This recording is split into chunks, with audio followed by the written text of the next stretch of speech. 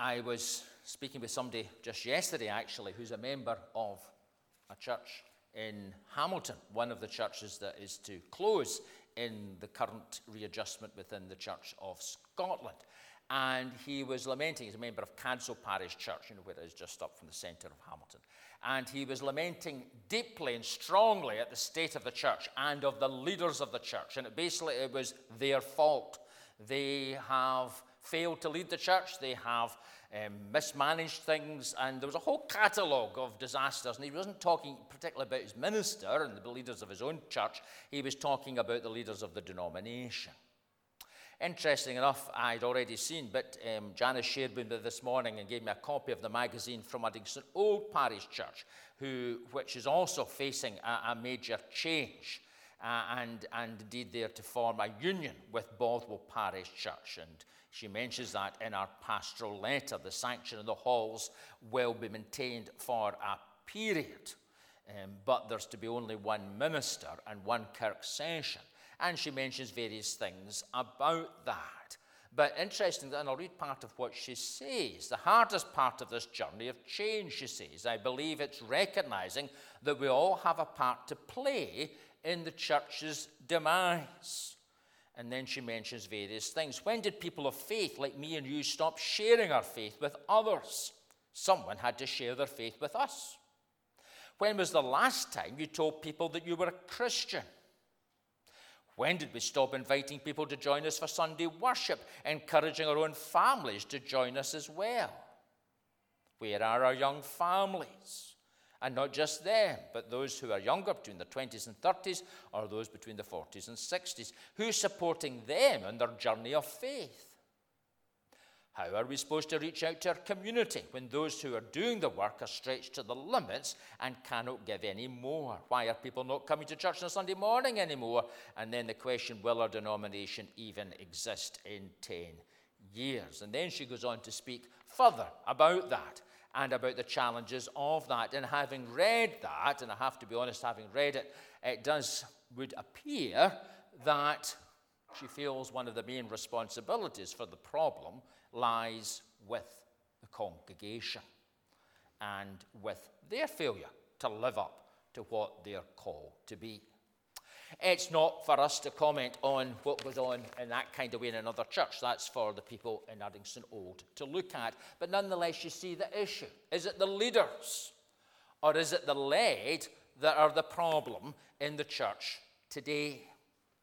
But I would suggest this morning as we turn, and if you like to turn in your Bibles to Paul's letter to the Ephesians, I suggest this morning that as you turn to that, you'll see that actually that's the completely wrong way to look at the issue. That actually the issue is to do with all of God's people, not just the led. Yes, there are references. Peter particularly speaks about shepherds of the flock doing what they're meant to do with enthusiasm and commitment and interest and a desire to serve Jesus in that.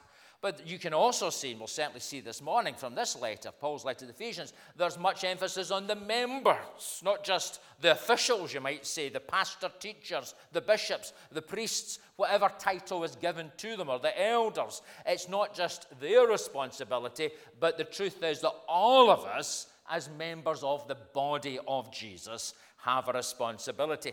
And I have to say that what we're going to look at here is not going to make, it's going to make sense, hopefully, but not full sense unless we do it in the light of what we said last week. Last Sunday, we looked particularly at these opening verses in Paul's letter to the Ephesians, verses 1 to 14, and we saw the blessings that God has given to us, the blessing of the church, which we're told in verse 22 of chapter 1 is Christ's body, the one whose fullness fills everything in every way. And we looked at the blessings of being part of Christ's church. The question, whether we're a member of a congregation or not, in one sense, is neither here nor there. Whether we like it or not, if you're a believer in Jesus Christ, you're a member of his church. You're a member of his body.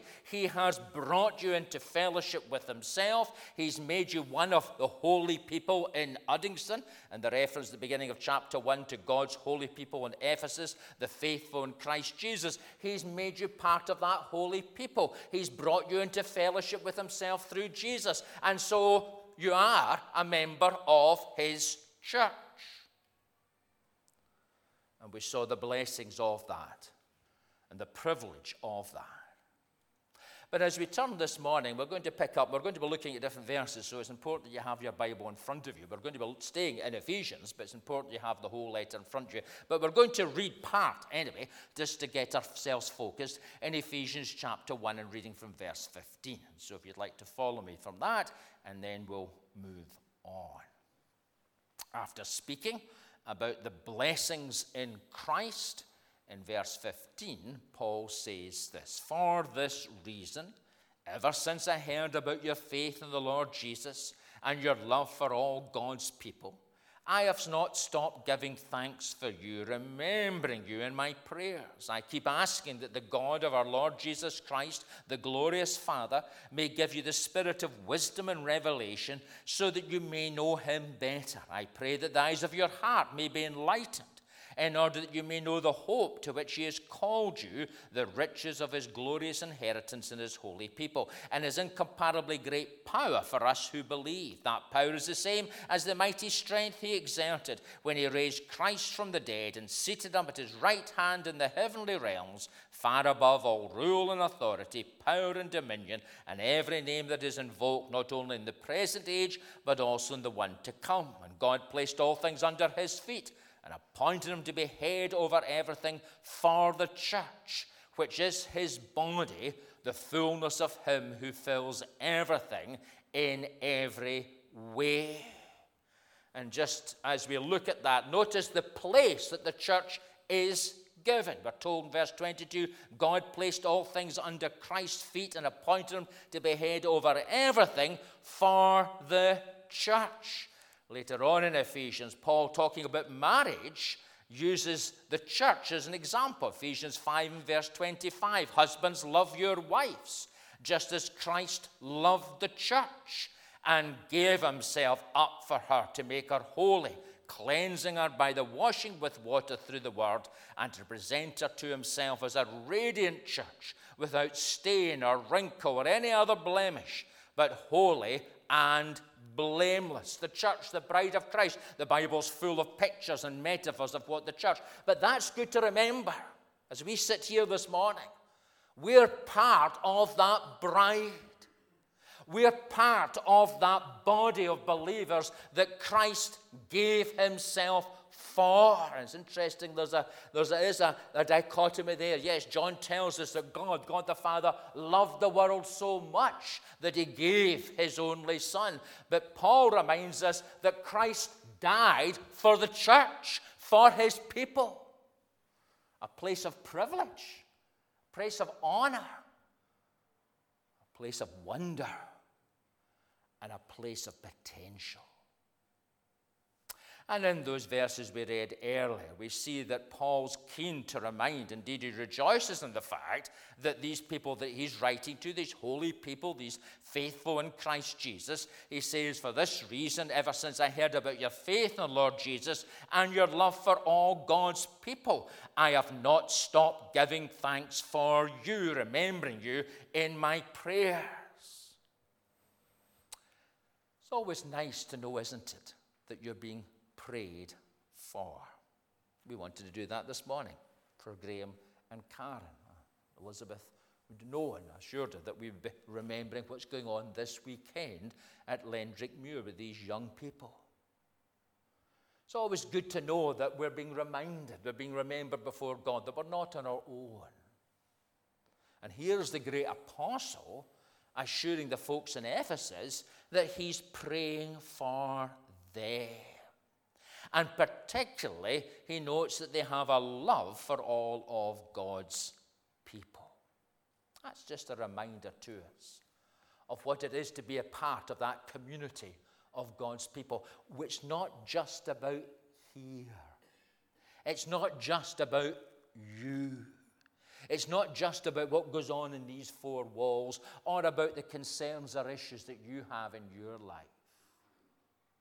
In fact, it's not really about that at all, dare I say, perhaps. Sometimes we need to go extreme the other way. That closeted mindset that sees faith to do with a building or just to do with me or just to do with my concerns really doesn't get much support in the New Testament. We worship the Lord our God with all our heart and soul and strength and might. And what's the second commandment that Jesus said? We love our neighbor as ourselves. And so from the very beginning, the God who has a compassion and concern for not himself, but for others, calls his people to have that concern and compassion for others, for the wider church, for all of God's people. It's also good to remember that whether this church, this particular congregation survives or not, and I hope and pray it does, God will still build his church. When I push up the daisies or retire from here, God will still build his church. When you pass on to glory, unless the Lord returns, God will still build his church. We, you, me, this place, any place, doesn't have a veto on the potential and power of God to build his church. And he is building. I've already made reference to younger folk within our society. And he's certainly building it in the wider world. Why should we, who are white Scots or Americans, think that we've got the majority of seats, for instance, metaphorically speaking, round the table of the Lamb? That's actually racist. God will have his people from every tribe, every language grouping, every racial background round the table of the Lamb. And you know what? There actually might be less white people than there are other people. All of God's people of all time, from all places, throughout our world. A Christian, a member of the church, should be marked with a love and prayerful concern for them. But that leads to and is part of what it means to grow. He says, I keep asking that the God of our Lord Jesus Christ, the glorious Father, may give you the spirit of wisdom, revelation, so that you may know him better. Paul, particularly in this letter to the church in Ephesus, was keen to see growth, keen to see the church mature, keen to see the church move on in their understanding of who God is and what it means to be part of his people. So verse 19 of chapter 2, he reminds them, verse 19 of chapter, if you have your Bibles, do read with me. Consequently, he says, you're no longer foreigners and strangers, but fellow citizens with God's people and also members of his household, built on the foundation of the apostles and prophets, with Christ Jesus himself as the chief cornerstone. In him the whole building is joined together and rises to become a holy temple in the Lord. And in him you too are being built together to become a dwelling in which God lives by his Spirit. There's nothing sadder, isn't there, to see something unfinished. Somebody's maybe started building an extension. I remember many years ago when I went to Greece to do with the Bible Society, and we did that tour around the sites of Ephesus. Well, this was in Turkey, Ephesus, but other places in Greece. And at that time, because of the economic situation, there was all these half-unbuilt houses in the countryside, because people had started with good intention, but had never finished it. Well, you know, my friends, God will build his church, and he will bring it to completion. And we're told here that growth is at the very heart of what it is. Those immeasurable resources. Indeed, it tells us in verse 20 of chapter 3, now to him is able to do immeasurably more than all we ask or imagine, according to his power that is at work within us. To him be glory in the church and in Christ Jesus throughout all generations, forever and ever. God will do his work. He's not going to run out of money. He's not going to run out of people, and he's not going to run out of the resources. But the money and the people are the people of God, and the resources of the people of God. And the building project will be completed. In him the whole building is joined together and rises to become a holy temple in the Lord. But therefore, he says, verse 14 of chapter 3, I kneel before the Father, from whom every family in heaven and earth derives its name. I pray that out of his glorious riches he may strengthen you with power through his Spirit in your inner being, so that Christ may dwell in your hearts through faith. And I pray that you, being rooted and established in love, may have power together with all of God's holy people to grasp how wide and long and high and deep is the love of Christ, and to know this love that surpasses knowledge, that you may be filled to the measure of all the fullness of God. In recent years, as we draw this section to a close, often people who are involved in employment will talk about lifelong learning, that we continue to learn throughout our working life. But in truth, we continue to learn even when we're retired. One of the things that mark out sometimes somebody who's a very active retiree is that they're still learning. Maybe in different ways. They no longer have to learn things to do with their work, but they're still interested in things. They're still acquiring knowledge. They're still doing things. They're still being active in their mind and their body. That's the sign of somebody who is alive, frankly.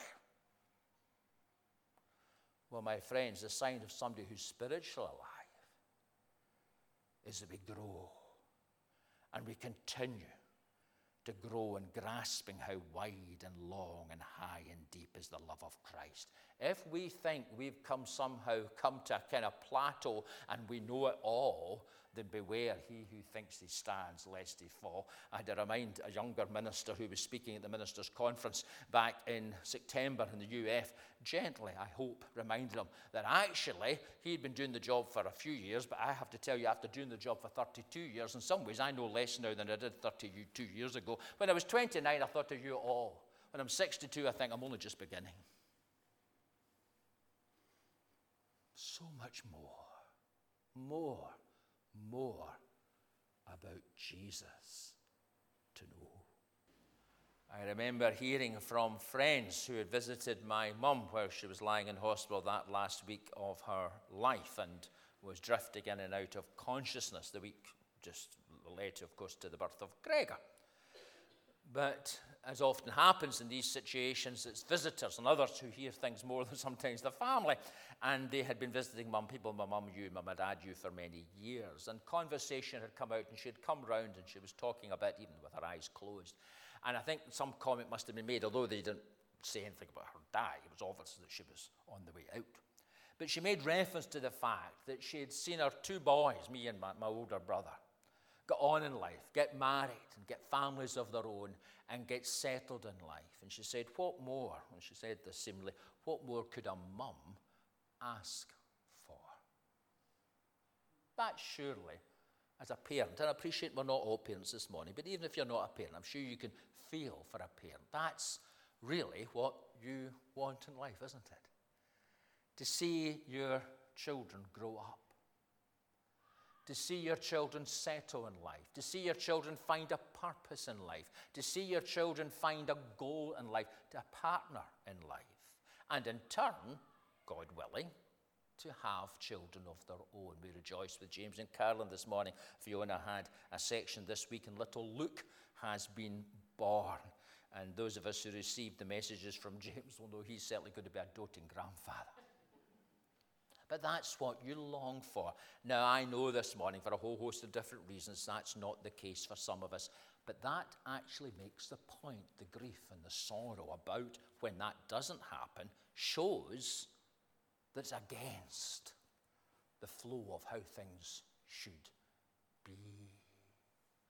Well, you see, my friends, for the spiritual child who's growing up in Christ, there's a future.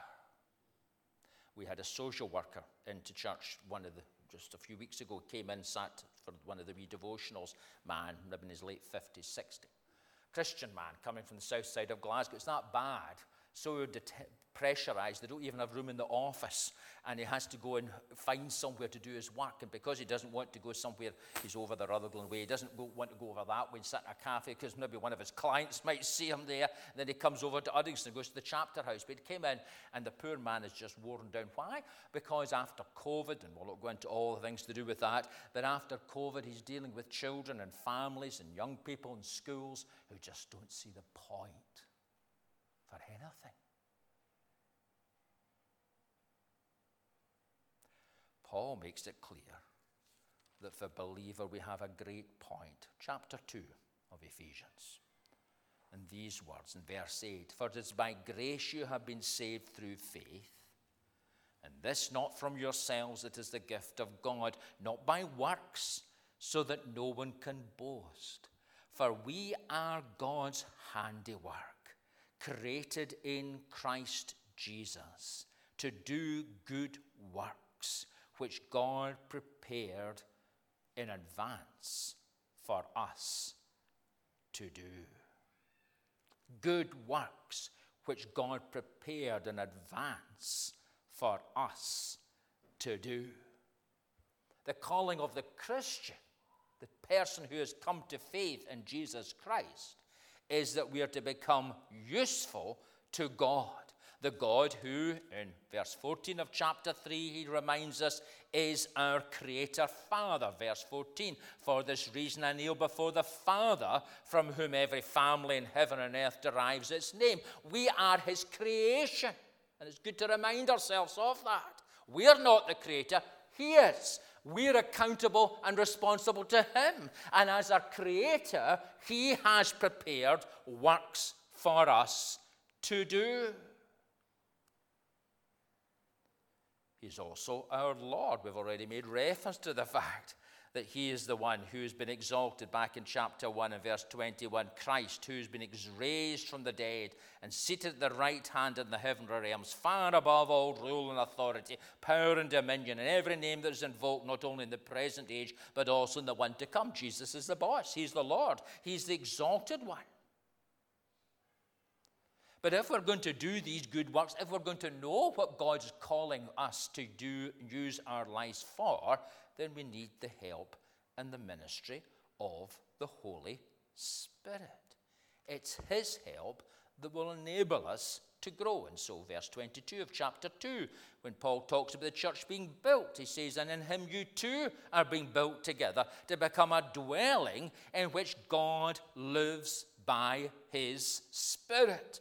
And again in verses we've read earlier, in verse 16 of chapter 3, "I pray that out of his glorious riches he may strengthen you with power through his Spirit in your inner being." Later on he warns us, verse 30 of chapter 4, "Do not grieve the Holy Spirit of God, with whom you are sealed for the day of redemption." And then he tells us in chapter 5 and verse 18, "Do not get drunk on wine, which leads to debauchery. Instead, be filled with the Spirit, speaking to one another with psalms, hymns, and songs from the Spirit." How do we know the mind of Christ? How do we understand how we should use our lives? How do we understand how we're supposed to make decisions? How do we know and have the wisdom of Christ to deal with some very complex situations in our work or within our families, of how to bring up our children in the fear and admiration of the Lord? How can we do that? We can only do that as we open ourselves to the Spirit of God, who takes from Jesus and makes him known to us. And so we are to understand the life of faith as a life of work. There's no retirement from being a Christian. You may retire from your employment, but there's no retirement from being a Christian. It's lifelong learning, and it's a full-time job till the day you go to glory. And if you feel, as I often do,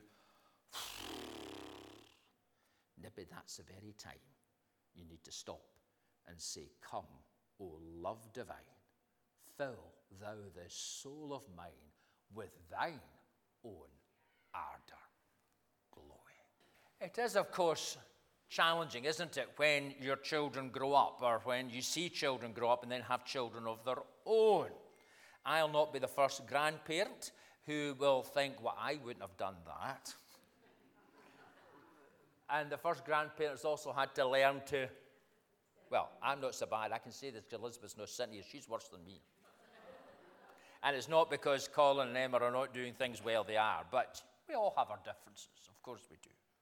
But the point is, growth. Again, we come back to this theme. Take time later on. It's this afternoon. It's the Lord's Day. Take time this afternoon to sit and read through Paul's letter to the Ephesians as a letter. Because through it all is this growing, this maturing. Let me read another bit to you. Ephesians 4 and verse 14. Then we will no longer be infants, tossed back and forth by the waves and blown here and there by every wind of teaching and by the cunning and craftiness of people and their deceitful scheming. Instead, speaking the truth in love, we will grow to become in every respect the mature body of him who is the head, that is Christ.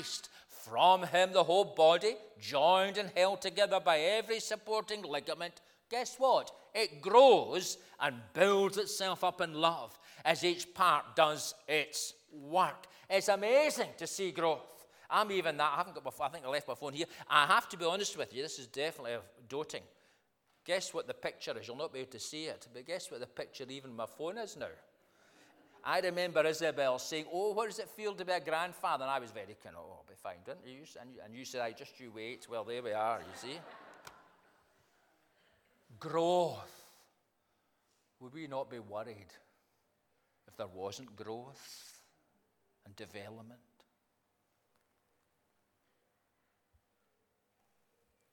And if that applies to a child or to a human being, it applies to the church. And when I'm talking about growth, you know what I'm saying here? I'm not talking about necessarily, well, it'd be lovely to see more people, but this growing, this maturing.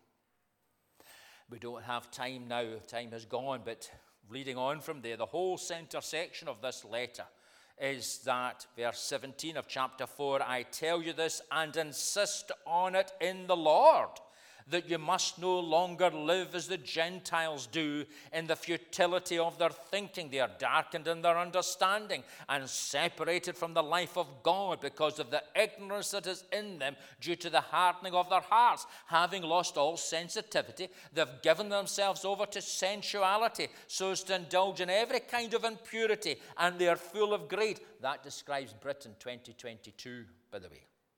That describes Britain in the West in 2022.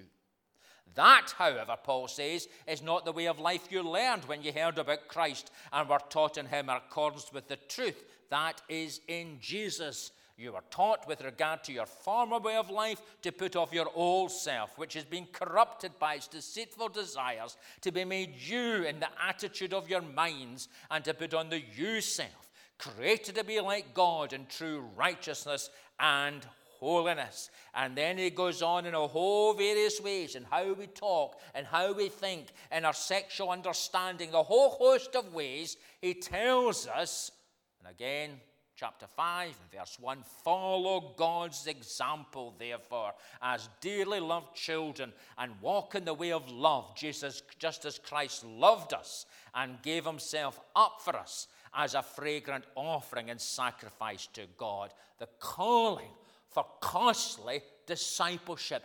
That's why we're praying for this week and for Graham and Karen and the team.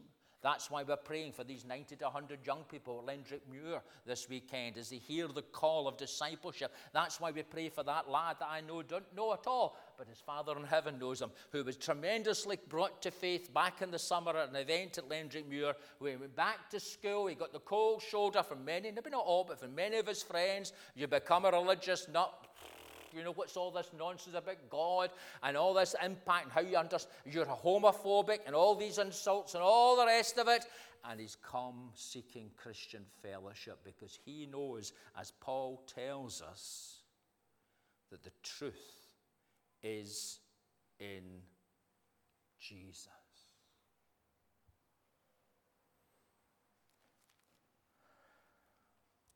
And so therefore, remember that wee word in Romans 12, verse 1? Therefore, it's all connected together. I do try. It's all connected together. Therefore, present your bodies as a living sacrifice, which is your spiritual worship. And that's why, as we draw to our close, Paul tells us in verse 18 of chapter 6, and pray in the Spirit, at all occasions with all kinds of prayers and requests. With this in mind, be alert, and always keep on praying for all the Lord's people. And pray also for me, Paul tells us, that whenever I speak, words may be given me, so that I will fearlessly make known the mystery of the gospel, for which I am an ambassador in chains. Pray that I may declare it fearlessly, as I should. We need to pray for that young man, for those young people living in a society which is, just as Paul spoke about back in chapter 4, darkened in their understanding and separated from the life of God and futile in their thinking. I don't apologize online for saying that is the West and Britain today. Without Christ, just look at the mess of our politics and the kind of leaders that we're being led by. If that's not futility in their thinking and darkened in their understanding, then what in God's name is?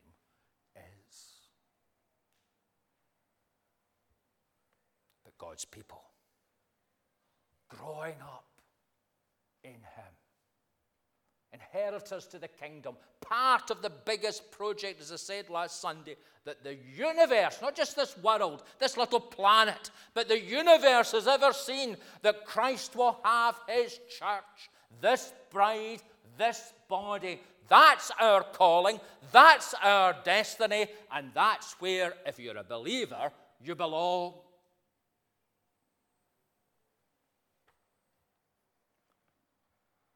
Let's live up to our citizenship of the kingdom and fulfill our calling as members of His body.